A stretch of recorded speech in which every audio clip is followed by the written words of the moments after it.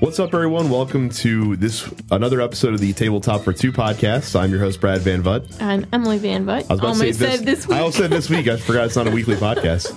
The other video game show is, not this one. Oh, geez. So yeah, this episode we are going to be talking about the 2017 releases that have been the most impactful for us for two players so far, and we're also going to talk a little bit about some the games we're most looking forward to that are coming out in the back half of the year. Mm-hmm. We've got a couple Kickstarter projects that of note to talk about as well. Been a while. Been a little bit. And then, of course, some new games that we played to give some impressions of those.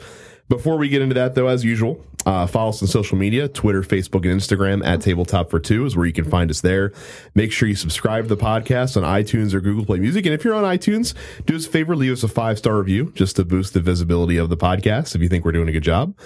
We have BGG Guild number 2623, which you can check out there. And of course, we are always looking to see what main topics you guys want us to talk about out there. So if you have a suggestion, we will certainly consider it. Just let us know online. So let's lead it off with a game that I've wanted to get for a while now.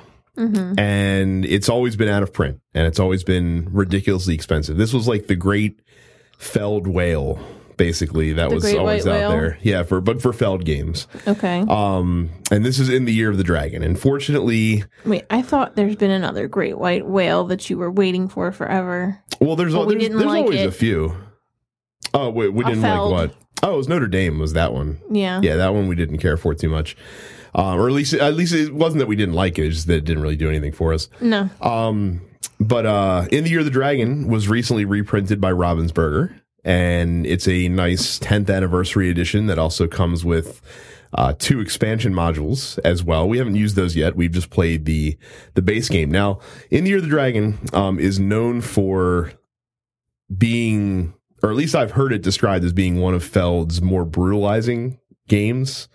Because there's a lot of negative effects that happen in the game. Essentially, the way the gameplay works is you are trying to recruit different people into like your little part of this village that takes place over the course of a Chinese New Year. And every round you're going to get to recruit one of these people. And the purpose of them is they usually they kind of boost up the effectiveness of different actions, because at the beginning of each round, each player is going to select one action to perform from a group of actions. The way they do it is kind of clever, where in a 2-player game, there's 7 different actions available, and you split them into a group of 4 and a group of 3. And the first player selects a group to choose one action from. And then the second player can either take an action from the other group, or if they need to do an action from that group that the first player took, they can select that as well, but they have to pay money in order to do that, which is pretty tight in this game. Extremely tight. And the actions are usually collecting something of some kind, whether it's rice, fireworks, just victory points, moving yourself on the person track, which is the start player. What was the books? Those are victory points. Yeah, those are victory points. You can also buy, I can't remember what the term they're using in the game, but basically you can buy these scrolls that generate victory points every round for you, which is neat. But where the toughness comes into play is every round, after you've done an action and then selected a new person to add to your tableau, an event is going to happen. And typically these events are bad. There's like a famine where you have to have enough rice to cover your different houses that you have. There's just, the emperor wants you to pay heed to him, which costs you money. And there's one of them, there's like a plague that happens where people just die unless you have a healer that can stave that off. So there's a lot of negative effects. The point of course, of the game is to plan for them. Mm-hmm. So that as best you can, because you cannot fully plan for everything. No, it's not possible. It's just mitigate the worst from happening, but not prevent it from happening completely. Right. And that's kind of where the crux of the game is. The game lasts 12 rounds, and then whoever has the most victory points when it's all said and done is the winner. Now, like I said, I was expecting this to be really agonizing and really tough, and it really wasn't. But then again, like I said at the end of the game when we were talking about it, it might have been how the tiles fell as far as how it played out, because I think didn't we have we had the emperor and then there was one in between and there was the emperor again. Mm-hmm. So I don't know. I felt like we might have got a lucky draw as far as how they fell when they came out. Yeah, but there's only so much variation that those are going to have. Yeah, but think about it. If you get back-to-back famines or back-to-back, you can't get back-to-back at the same event. It's not possible the way the tiles are set up at the beginning of the game. So it's definitely, I don't know, like I was just expecting it to be like, oh, these tough decisions, what am I going to do? But it's not that way. It's really like, okay, I know these, two events are coming up. You mean it's not like Ghost Stories where it's just like brutally difficult in your face. Right. Or it's not even like, not that Twilight Struggle is the same type of game, but you know how like in Twilight Struggle, like you're looking at the hand of cards and nothing's good. And you're right. And you're like, I don't want to play any of these. Right. Yeah. And this one, it's like, okay, I know this famine is coming up next round. Is it worth me trying to save everybody? How much do I want to mitigate it? Or can I play? Or you say, okay, I accept that this one bad thing is going to happen. Well, like, I think I literally, the one round I built just so that I could have like one, because I knew the next round I wasn't going to be able to finish whatever it was. And I built an extra house just to be able to lose it so I didn't have to worry about it. Right, which is always a smart play. It's as long as you're okay with not being able to play the perfect game. I know I can't get this done, so what can I do to help myself out the best that I can, not take too bad of a hit? Well, and also because of the difficulty of the decisions, I think I expected the game to be more difficult to play as well. It wasn't at all. This one might be, I don't know if it's not his easiest one that we have, but it's pretty intuitive, I think. It is. It's on the same plane, I think, as like Castles of Burgundy. Because like the imagery, everything is just, it's very easy to read. You can definitely tell. I mean, even if you're not even looking, you can kind of look at things and say, okay, this is probably going to be this, and this, The other thing that surprised me too, is that the 2-player game flew by. Like I think we finished it, and our first play under an hour, I believe. I think it was like 45 minutes, and again, that usually our play time goes down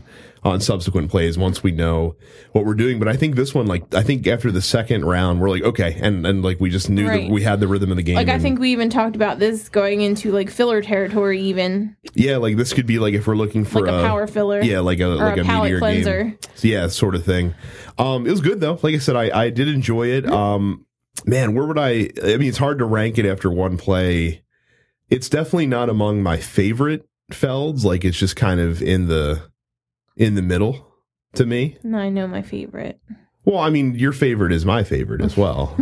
And then our second favorite is probably the same too. Like we probably have Trajan as number 1, and we probably have Castles of Burgundy at number 2. And probably Bruges at number 3, and then this would fall into that fourth and later category, basically, like right in the middle.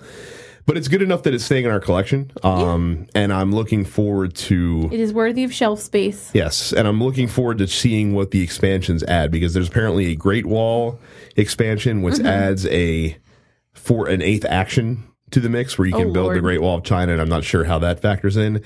And then there's do we actually get to build a wall on the board? They have like wall tokens. I don't know where they go in or in the do you tableau. Just like collect wall tokens? We'll see. Like I said, I haven't looked at the rules yet. And then there's another one, another expansion there too that I can't remember exactly what it does. But in the Year of the Dragon. Interesting. If you are looking for a solid like mid-light to medium Euro game, it's worth a look for sure, especially if you like Feld's style. Yep. Next on the list, we actually just received this recently, and that is Spires. Well, it's because it just got fulfilled recently. This is a Kickstarter game. Which, funny little story on this one. I'm laying in bed one night just flipping through emails, and then I get on Facebook, I'm flipping through my feed, and I saw this in my feed. So I text Brad, and he's downstairs in the living room. I text him. I was like, hey, did you see this is coming on Kickstarter? And he goes, already backed. I was like, oh, geez. I was like, this is scary. We're getting too much alike here, bud. Well, it's a small box card game, which we like. And it's from T.C. Petty, a designer that we also like. And it's a trick-taking game, which we also like. So it's ticking 3 boxes. It's an interesting trick-taking game though, because it doesn't play like one would expect trick-taking game to. And I'll talk about the 2-player rules that are a little bit different than the 3 and 4-player rules, because obviously that's the only way we've played. So in the 2-player game, there is you play with this deck of cards that ranges in numbers from 1 to 75. Now a bunch of those cards in the 2-player version have been removed because you don't need that many. And the cards are in, I think it's 6 different suits, if I'm not mistaken. I could be wrong about that number, but there's a number of different suits in the game. I can't remember. And it's a tableau builder in the way kind of similar to how Parade works, where you're trying to collect cards of every colored suit and build these spires or towers in your tableau, but you don't want too many because you can't have a spire that's higher than like the castle in the kingdom that you're in. Because so basically you get 5 points for every card that's in a spire that ranges of 1 to 3 cards at the end of the game. But if you go 4 or higher, then instead of gaining points, you'll actually lose a point for each of those cards that are in that tower. So again, it's like Parade where, having a certain number is not good compared to the rest of everybody else. Yeah. But the way the action works is there are 2 card markets in the game. Each player also has a hand of 4 cards at any given time. Or sorry, it's 5 cards. And then a card is turned over and played into each market. And each round, each player is going to secretly select one of the markets that has a card that they want in it. And if you both pick different markets, then you each get that card and you just move on to the next round. But if you both pick the same market, then you have to bid for it basically. And the way the bidding works is that you each take a card face down from your hand and reveal it. So what you're trying to do ideally is you're trying to have the highest card that matches the suit of the card that you're playing, or the highest numbered card that matches the suit of the card you're playing. If nobody plays a card of the same suit, then it's just the highest numbered card wins the trick. But there's also a way to undercut somebody's suit. So if one player plays the suit that the card is that you're bidding on, and then the second player plays a card of the suit the next rank down, they'll actually undercut the player and win the That's how Brad trick. cheats at this game. Oh, it's good strategy. Cheater.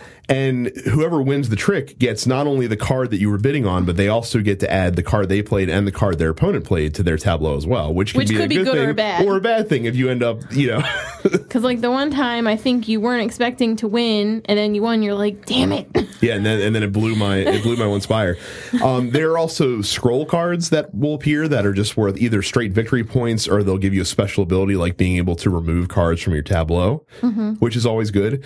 And then there's also a set collection aspect as well, because some of the cards have one of 3 different symbols on them, and at the end of the game, the player that has the majority of each symbol will score a number of victory points depending on which symbol it is. It reminds me of the one we have, the Pie Factory game. They had the little symbols on the cards for that too. Considering that the Nevermore Games published it, and Brian Fisher, I believe, owns Nevermore Games, and he's the one that designed Pie Factor, I wouldn't be surprised if there was some direct influence from that specific mechanic. That's when I was sitting there playing, I'm like, and you're like, oh, and don't forget the symbols. I was like, oh, it's like Pie Factory. Yeah, TC Petty would have to confirm or deny that one, but I would not be shocked if that specific game was directly influential for that particular aspect. But like I said, once you've gone through the whole deck, then whoever has the most points will win the game. This is a great example of a game with a low profile and very low rules overhead, but it's got some interesting gameplay and some fun strategies. Like I said, we love trick-taking games. We especially love trick-taking games that can be played with 2 players, which are not always the most common thing around. No. And this one definitely scratches that itch. And the thing I also like about it is that I think I like Haggis better as a game, but Haggis also requires a much greater commitment, because Haggis, like, it's plays like a traditional trick taker where you are playing to a set number of points and you have to play rummy. Right. You have to play several hands to get to that.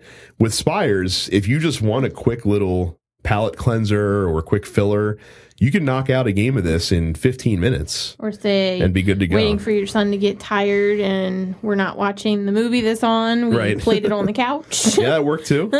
Or if you want a little bit deeper experience, you could do best of 3, that sort of thing. The Kickstarter campaign also came with some different scroll cards that you can use to replace some of the scrolls in there, which give you other abilities like being able to designate a specific... We could take this on vacation with us. Yeah, we could. Yeah, but I know one of the scrolls they have a scroll I think for each colored spire, and if you have that scroll, then those cards will be worth double points at the end of the game or something like that, for example. So it's like I said, there's some room to play and some room to grow with that. But yeah, Spires is solid. Would definitely recommend if you're looking for a good card game to check this out once it finds its way out there. Cool. Any other thoughts for you? No. I really, really enjoyed it. I'm glad we backed it. Very glad we backed it. Cool. Now, we wanted to come back. So we've talked about Arkham Horror, the card game, before. The one we finally committed to. Right, the LCG that finally works for Emily. What? Rude. I mean, am I wrong? Rude. It's still right. That's Rude. fine. But we wanted to... We've gotten a ways into the Dunwich Legacy campaign so far. So I wanted to talk about that and what it's added to the game and how we felt about that. And this one, so like the original campaign that came with the base set really does serve as like an introductory. It kicked our booties. It did, but it's supposed to. Like, it's just kind of supposed to show you the game. Like, so far with Dunwich Legacy, I've enjoyed the connected narrative that it has. I've enjoyed the fact that the stuff that happens in the campaign seems like it's going to have a much far-reaching effect, especially because the first campaign was only 3 scenarios. This one is 8 scenarios long. Dunwich Legacy is. Well, I like the fact that we finally seem to have gotten to the point where we know what we're doing. Because like this last one, we didn't get our butts handed to us. Well, but I think a lot of that, too, is the other big benefit, of course, from getting the set is all the different cards that get added through the different expansion packs that come out, which give you a lot more flexibility, not only when constructing your initial deck and really being able to tailor it towards how you want your character to play, but also with the cards that you add during the campaign as you gain experience points. Like in the first game, I really did feel handcuffed in the first campaign just because the card pool was limited. And I'd actually be interested to go back and play that first campaign with all the cards that we have now, because I feel like that we'd be able to survive a lot better. Didn't your guy die? He did. Yeah. At the end of it. I mean, we all died because we lost, but in the first campaign. But yeah, I just love the different options. And like, I have a character that I built around being able to investigate very easily, but I also have some cool cards that if I do get into a jam, if I get into a fight, that I can either escape easily or do like these massive one-shot attacks. I have the butt kicker. Really well. Right, and you're like the damage control person, but you can also investigate in a pinch if we need like a desperate clue. Well, because I have a lot of those. I've tailored mine to because my girl, I have Jenny, and she's straight across the board. All her numbers are the same. I said, so I kind of have those ones where if you fail a test by this, you can immediately get 2 clues, stuff like that. I kind of, because I know that her stats are all the same. Right. I kind of tailored it to kind of help me out. Well, and I felt like, too, like, just being able to watch your deck grow and deal with the different problems that the scenarios come up with is much more satisfying, because I felt like the difficulty spiked a lot in that Night of the Zealot campaign. It didn't really give you a chance to catch up with it. You didn't have a chance. There was no chance whatsoever of ever being able to beat that, I don't think. Right, but it's been really satisfying because, like, I know with this new campaign that we've done, we're excited to play. I want to play. Right. Well, and we did okay with like the first scenario, and the second scenario I felt like we did a little bit better, but we were still kind of getting out by the skin of our teeth. And then the third scenario we did, which was the Miskatonic Museum, we pretty much had it well in hand from beginning to end. Like, I was actually waiting for the other shoe to drop at some point. Well, because, what was the Hunting Horror? How many times did I have to kill him? 4? Yeah. Oh my god. But it's really been satisfying to play with this new set of cards. And I wasn't expecting like the deck building to be as satisfying with this game, because I figured that the game was built around the scenarios more so. But it's been really fun, like looking at the different cards you can add and throwing them in. I'm quite enjoying being able to get rid of some of the crap that's in my deck and get some good stuff. Yeah, absolutely. And just kind of tailoring it and really just honing the deck to be what you want. Now, of course, the big downside to all this, not if any of you guys are like, wow, this sounds interesting, it might be worth checking out, is that there is, of course, the big financial investment with this one so far. So I know that between all the stuff we bought, we have 2 core sets, right, and then everything else they put out so far. Every expansion thus So just far. doing the math in my head real quick, so that would be 80, 110 with the box, and then 3 times 30. So we probably spent about $200 so far. Plus the insert for the game. And that's a superfluous thing, so I'm not going to count that in. Yeah, but it's kind of a necessary thing too. Well, yes and no. I'm actually fine. I've actually found the insert that we have is running out of room very quickly as we get more of the campaigns and stuff. Yeah. But yeah, so we spent about $200 so far. Good thing we kept the other box. Yeah, and that's not, and I'm not bemoaning that. Like, I don't mind paying a high dollar for an experience that I'm enjoying. It's not like it's $200 in one shot. It's been a little bit here, a little bit there. You know what I mean? Right, but that's still like we bought the first course. Hun, we've spent more than that on a friggin' Simon Kickstarter. I get that, but that's still a significant expenditure, and it kind of necessitates that we play these scenarios multiple times at some point, which I'm sure we will, because like you said, we're really enjoying the gameplay of this one. I think you finally found the one that has the theme I like the most. Because, like, I know you won't watch horror movies with me, but I kind of love that stuff, even though I'm, like, scared to death. You know, I love it. Well, my point was, though, like, for people listening that might be interested to get into it, like, you have to weigh that consideration before you take the dive in. Because, again, the scenarios can be played standalone, and that's fine to do. So if you just bought the core set and Dunwich Legacy, there's still a lot of play value. And we got in right box. at the beginning too, right? Well, which makes it easier, yeah, for sure. But like I said, if you want that whole Dunwich campaign, you have to buy the deluxe expansion, and you have to buy every blister pack that's come out, which is 6 of them so far. So it's not an insignificant amount of money, I'm saying. Ours for just one, get delivered, don't they? They do, yeah, because we have the Team Covenant subscription. But yeah, it's not. What my point is, it's not an insignificant amount of money to consider spending on this stuff. So you have to factor that in the mix. But like I said, as long as, like, for us, the reason I can justify it is because this is the only thing that we have game wise that's like a repeated incurred cost. And I don't mind it because I can also go back and play these scenarios solo if I wanted to.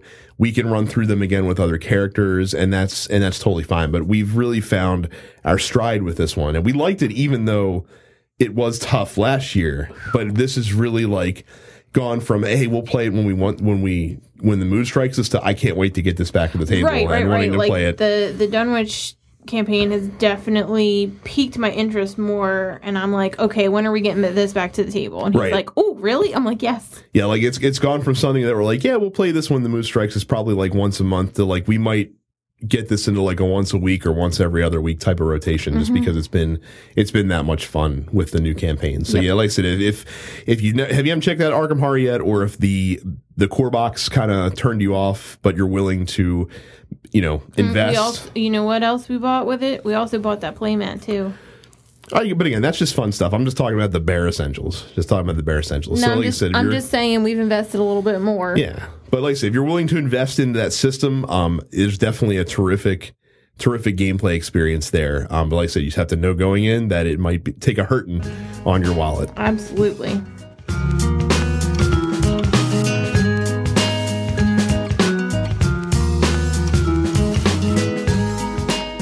All right, so we are back. It's been a little bit since we've talked Kickstarter projects because there really hasn't been a whole lot that's been catching our eyes lately. Well, no, it's just our wallet is hurting. So, but I mean, like if there was something that I'm like, oh, that looks awesome, I want to play it, we'd get it. But that hasn't come along really a whole lot. But 2 more projects popped up this week that I'm pretty sure that we're going to be investing in. So we figured we'd tell you guys about them so you could check them out too in case you were interested. The first one is a new game from Seth Jaffe and TMG. Now, Seth Jaffe was the designer of one of our favorite games, Eminent Domain. He has a new game coming out called Crusaders Thy Will Be Done. And the first thing about this campaign is that this is the trademark TMG like deluxeified campaign where they have an option that costs a little more, but you get a whole lot of really nice like wooden components and metal coins, and this one also comes. You get wood and plastic. You get both versions with this of them. one, yeah. This one also comes with through the campaign earlier. Dual layered player boards as well, so they're like scythes so that the pieces won't move around because there's a lot of bits that go on them. And I knew that Emily would be inclined to probably like this because the action selection mechanism in this game is very similar to that of Trajan. Yeah. Which is one of our favorites. Well, what I thought was really cool is that you can upgrade your spots on it. Mm-hmm. I was like, that's, you know what I mean? That's kind of nifty. Well, so Crusaders uses the same, like... They call it the Mancala Rondel. Well, it's what it is. It's a Mancala on a Rondel. But the difference is, whereas in Trajan, when you take an action, you pick up all of the pieces in one space and distribute them around the board, and whichever space you stop on informs the action that you determine. In this one, you actually decide which action you want and then pick up the pieces off that space and distribute them. But how many pieces are on the space determine how powerful the action is. Mm-hmm. You also have a bunch of knights. Each player is going to get a knight at the beginning of the game, but they all have asymmetric powers on them. So you get a power up of some kind that's going to be different from every other player. And there's also a game board. It's also sort of like an area control game where you're trying to spread out your faction's influence across this map, and there's buildings to put out, and right, and putting out different types of buildings looks like it offers you different like bonuses or power ups or stuff like that as you go along as well, which is very neat. The production value is off the charts as usual with these deluxe TMG editions, and it's a legacy game.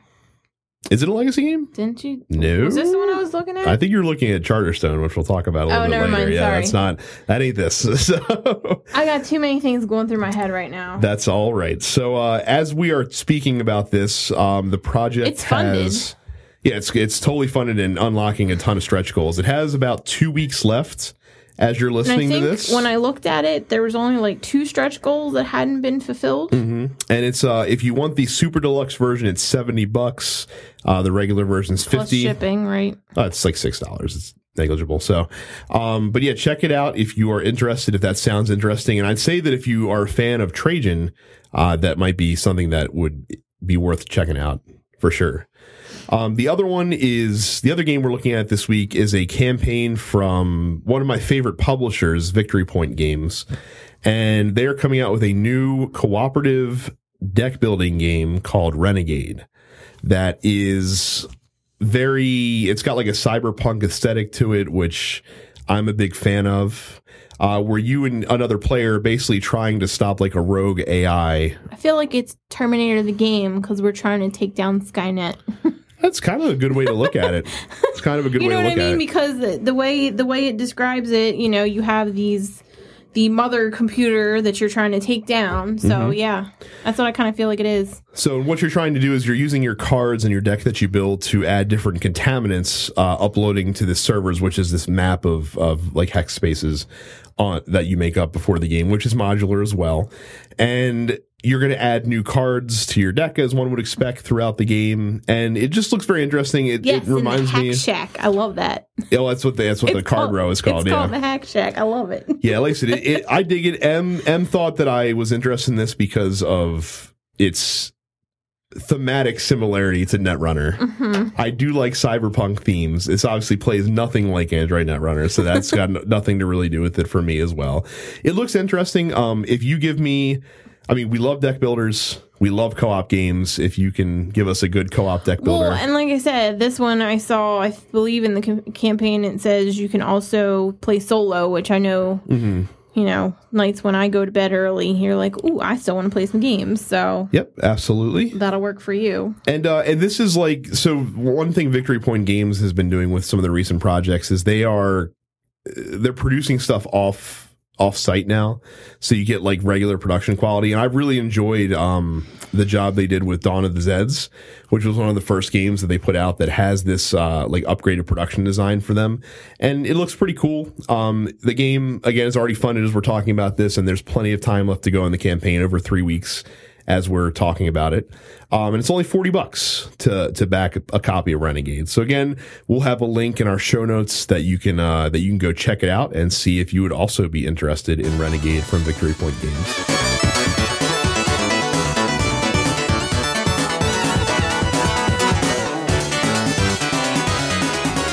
Today's topic is going to be our favorite games of 2017 that we've played So far. thus far. Yeah.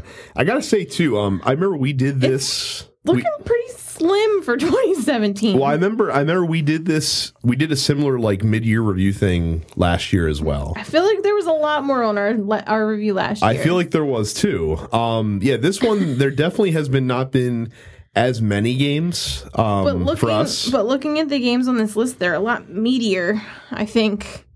Some of them are for sure, and also too. One thing that I've noticed about this year is there's been a lot of expansions that have caught our eye. Yeah, quite a bit. Absolutely. So we'll get right into it. Let's get into the one that a lot of people probably are talking about so far this year, and that's Gloomhaven, which is probably the most notable release I think that's come out in board gaming this year so far. The one you almost lost your mind over. Why? When they misdelivered our package. Oh, yeah. Well, that was the whole big thing. So, it's because FedEx was being... We're going around knocking on neighbors' doors, like, because it says it's delivered, and I'm like, it's not here. That was an expensive box. I didn't want to... Well, that's what I said, and then, like, the next morning, a neighbor comes across, knocks on the door, and says, hey, they delivered this to us. I'm like, oh, thank God. So, we've talked about Gloomhaven a bit on this show before. We haven't really been playing it lately, though. Just because the one thing that I would knock it is that setting it up is a bear. Brutal. Like the times we have played it, I found it's been more effective if I set it up like well before you get home. That'll be like a day he's home from work and he'll text me at lunchtime and be like, so you want to play Gloomhaven? I'm like, sure. And then we'll go back and forth. What do you want to play? What do you want to do this? And he'll have it set up and ready to go. That way, once we have dinner, Xander goes to bed, we can just take the top off the table and go. Yeah, and that's worked out really well. But I said what we like about it is that it scales great. A lot of times these dungeon crawl games don't do great when you lower the player count. Well, like I said, you had me at Diablo the board game. I mean, that's what it is essentially. and it's just so unique in how it plays compared to most dungeon crawls because there's no die rolling. You have a lot of influence over how your character plays and the abilities that they have. Side quests, I think that's cool. Yeah, it's very cool. Like I said, the only thing I might knock it for is that you do have to pass, like you have to defeat a mission before you can move on past it, which if you get stuck on one, can be kind of a pain in the butt to replay the same section. Well, that's just like Warhammer. Mm-hmm. Remember? We just, like, the guy just kept following us around because we couldn't kill him. Yeah, but in Warhammer, you could at least move on. Not really if he keeps following you around. Right, he follows you, but you could go to the next quest. And this one, you can't, like, if you're doing one of the main story missions and you get stuck, guess what? You're stuck there until you, like, you can go play another story mission, but at some point you're going to have to win. We've done pretty well so far, though. For the most part. There's definitely a learning curve to the game, and you definitely have to learn how it flows to get, before you can really dive into it.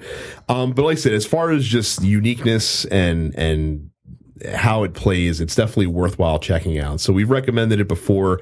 Certainly so far this year, it's been one of the games that have stood out the most to us. Next, I'm talking about this because it is a 2017 game that we love, but we did actually give this an award for 2016 because we got our copy last year, and that's Santorini. Well, but it didn't come out retail until this year. The official release is this year. Santorini, terrific abstract game with variable player powers, which is very cool, adds to the replayability. I love it. It's terrific, and like I said, if you're talking production quality, one of the nicest games in our collection for sure. Oh, yeah. But Em and I really like abstracts quite a bit, and this very quickly became one of our favorite abstract games for sure. Just a lot of second guessing. We have quite a few, don't we? We do. This one's up there just because of how you can sort of lead your opponent along and try to get them to do something that you want them to do so that you can set up for, a game-winning play or something similar like that, which is very fun. And it's always fun when they have the realization, usually the turn or two before you win the game, we're like, oh, and they realize there's nothing they can do to stop you from. It's like in chess where you just kind of lay your piece down. I'm like, all right, I'm done. I said, I know you got me. I'm done. Goodbye. But yeah, terrific release for 2017. If you were an abstract fan, maybe that's Santorini. why you like it so much, because it's so much like chess with trying to calculate. It's not really like chess. Like the Duke is more like chess. No, than but I'm saying else. it's very calculated. Oh no, I like that part. Is trying to set you up for stuff. Basically, I'm a little better at the Duke though. A little bit better at the Duke, but yeah, Santorini solid. Next is actually this was a deluxeified one that we got, wasn't it? And that is Yokohama.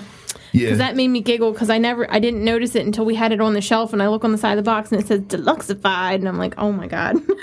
But again, another one where production value is ridiculous. Yeah, but another one for the gameplay where there's nothing that we have that's quite like it, and it's a fun puzzle to figure out. How to distribute your workers to right, because you have to have the path to get to where you want to go of workers, and yeah. To make the actions more effective and stuff like that. So this is one we haven't gotten to play too often, but I'd like to get it back to the table. Oh, so would I. It was a really fun game, and again, one that I wouldn't expect to work as well with 2 as it does, but it works totally fine with 2. I had a hell of a fun time playing it. Oh yeah, no, it's one of those games that I feel that because of the way that blocking can work, or being able to, or having to pass through other players, that having more players usually helps that. But I didn't really notice. I didn't think we had too many issues like that. No, well, and part of it's because they also, with a 2-player game, scale down the size of the action board, essentially, which is always something that's good to do. Next was 1960, The Making of a President, which we talked about, I think, last episode. Yes, I believe we gave impressions of that game. And you know what? This game is great. Yeah, I really dig the GMT like card driven style of game. Which these are the ones that Brad thought I would never ever ever want to play in a million bazillion years when we first started gaming. And then here we go. I'm like, oh, yes, I'm the one half the time that says, hey, let's play Twilight Struggle. Let's schedule that out. Yeah. And he gets his look on his face and smiles. And again, we're 1960, I think, is a lot of fun, is in its unpredictability. Because the one thing that Twilight Struggle is that you can kind of predict when certain events are around the corner and when scoring cards are going to pop out. And that's part of the strategy of that game. In 1960, you have no idea what's going to happen. You have to deal with the hand you're dealt. It is, and trying to figure out, all right, is it worth me investing heavily in all these high electoral vote states, but then I'm going to give up a lot of low ones, give up a lot of ground. But as long as I can hold down, some of these key states, that's going to be enough for me to win. And you have to really balance that out, and like too. I've said before, you and I seem to really enjoy the ones where, I don't know. I was never much into history. As I get older, I, am more into things. Mm-hmm. But I like when a game teaches me things as I'm playing as well. You know what I mean? Because, Twilight Struggle, I didn't know much about, all of that nonsense. And I've learned quite a bit. Well, and especially, the 1960 presidential election was one of the few elections that does get talked about in school more than others, just because it was one of the more modern elections. It was the first televised one where debates were televised, and that was a whole big thing. Plus, it was in the groundswell of the civil rights movement and a lot of historical events that were happening. Cold War still going on, of course, as well. So it was a very unique election. And a very important one, and it's fun to kind of look at all the different events on the cards and read the little historical blurbs about them as well. Right, and it got you on a Nixon kick. It does, yeah. It's got me wanting to learn more about Nixon, because he's a very interesting politician, to put it mildly. Yes, and so it's this has kind of piqued my interest into kind of seeing what. Learning more about him and what made him tick and that sort of stuff. So, 1960, one that I could easily see we're going to play a bunch. Oh, yeah. And then the last one we talked about earlier in the show was Spires. Again, terrific, light card trick-taking game that we really enjoyed, and we gave our thoughts on that already. Now, like I said, a few expansions have come out this year that have been very notable for us as well. We talked about the Dunwich Legacy campaign for Arkham Horror. A lot of fun there. We also have been talking a lot lately about Clank on this podcast. Clank is so fun. And the Sunken Treasures expansion is, like I said, a no-brainer for that one. When we reviewed it, we said if you love Clank, it's a no-brainer to get it. Having the 2 extra maps, having the extra cards, has increased, the replay value of that game considerably, for sure. And then the other one is an old standby, the Aztec expansion for Imperial Settlers. Another expansion with very, cool components to it. Just adds another new wrinkle to the mix for that game. And yeah, that one's a good one as well. So we also, so this week with this topic, we tried something we haven't done yet on this show. We do it on our other shows, usually very popular. Kind of a question of the week, though. I didn't know about this, just FYI. Oh, that's okay. I was just told, about 5 minutes ago. just to make sure I didn't forget to go over, because I forgot to write down the docket. But yeah, we asked you guys out there on Twitter, what were some of Brad your asked favorite? You guys. Yeah, well, it's our both Twitter account. What were some of your games that you have played so far, 2017, that you thought were terrific with 2? The Game Shelf said that they haven't had a game that's knocked it out of the park yet. We're kind of in the same boat as you. But the best so far have been Yamatai and Baron Park. Baron Park's one I've been hearing some stuff about lately. It's a newer release as well. But both light games that they like to play as a couple. Justin Price says The Fox in the Forest is a standout so far. Santorini, of course, is also excellent with 2. Absolutely. Let's see. We have Neil Lavery saying that for a 2-player specific game that released in 2017, I'd have to say Saboteur The Duel. I didn't know they came out with a 2-player version of Saboteur. Saboteur is like a I'm gonna say I don't even know. That's why I gave you that look. It's like a party game that we've never played. Okay, but apparently there's a 2-player version now, so might have to look into it then.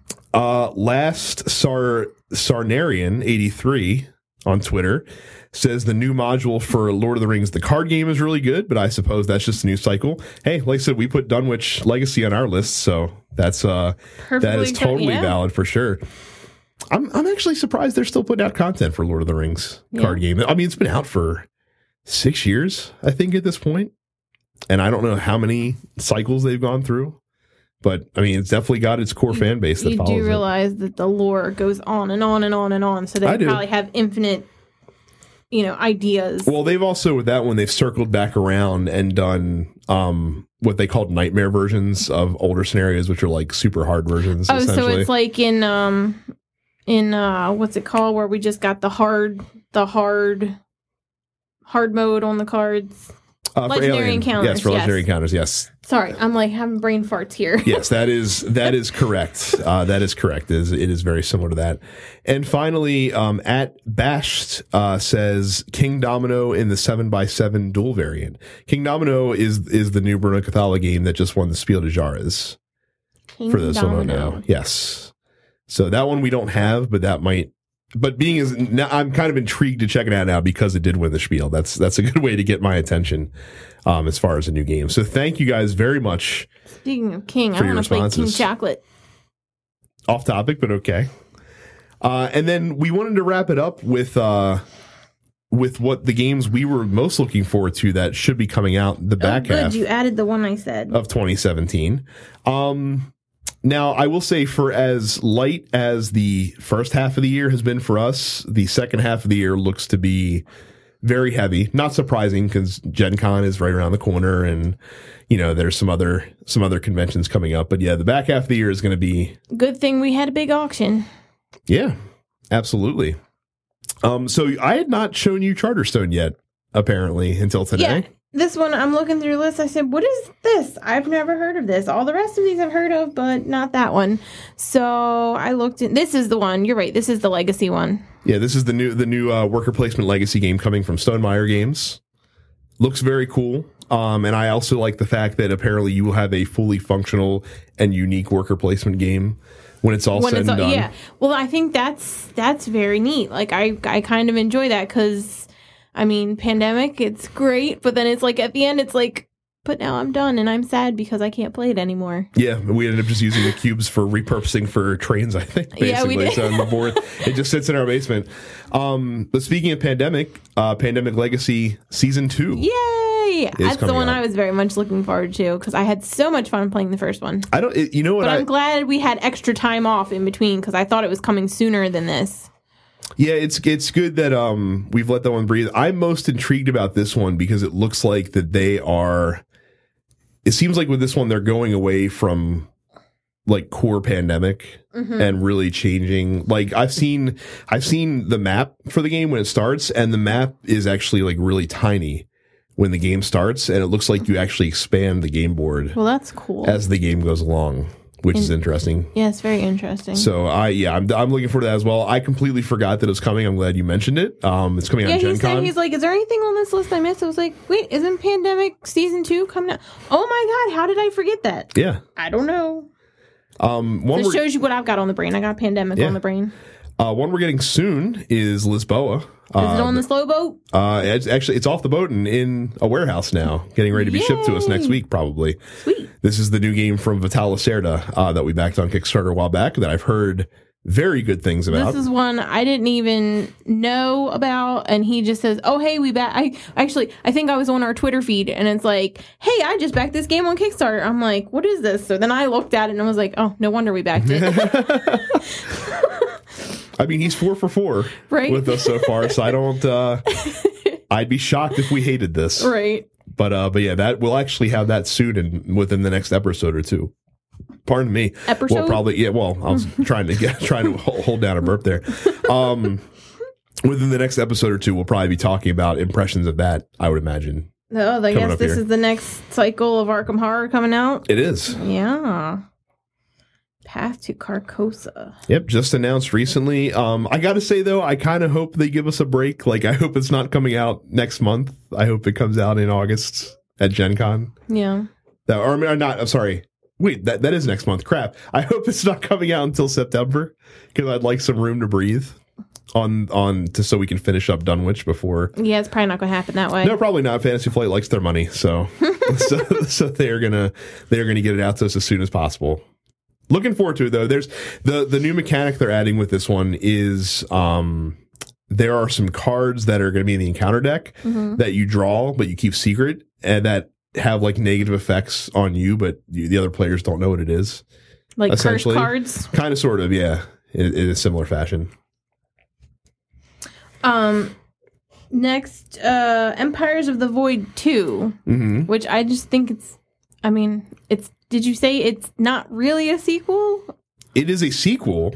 It's not a straight reprint of the game. Like they actually changed the way the game plays fundamentally. And it looks a little bit more streamlined. Right. Because I think that was our problem with the original. It just wasn't. Oh, we liked the first one. We liked it, but it was still a little bit much. I think this one will get to the table more than the first one did. Because the first one required not a heavy commitment, but a decent commitment to play. But I just liked what I saw from this one. It looked very cool, and I like the direction that the art style's taking as well. Well, as I said, I'm pretty much kind of go with the flow with you. When you say, hey, let's do this, okay, let's do it. We should hopefully soon be getting Fate of the Elder Gods. We have not gotten to play it. Nope, not yet. But we've gotten to see it a whole bunch. This is the Lovecraft-themed area control game from Greater Than Games, which is coming soon, which has very nice-looking miniatures and cool art, and it's Lovecraft, so we're going to be automatically inclined to be interested in that. It looks very neat. And then the last one that I added, because I forgot it was coming out this year, but I remembered I was very excited when I first saw it. This is Rhino Hero Super Battle. We love the crap out of Rhino Hero.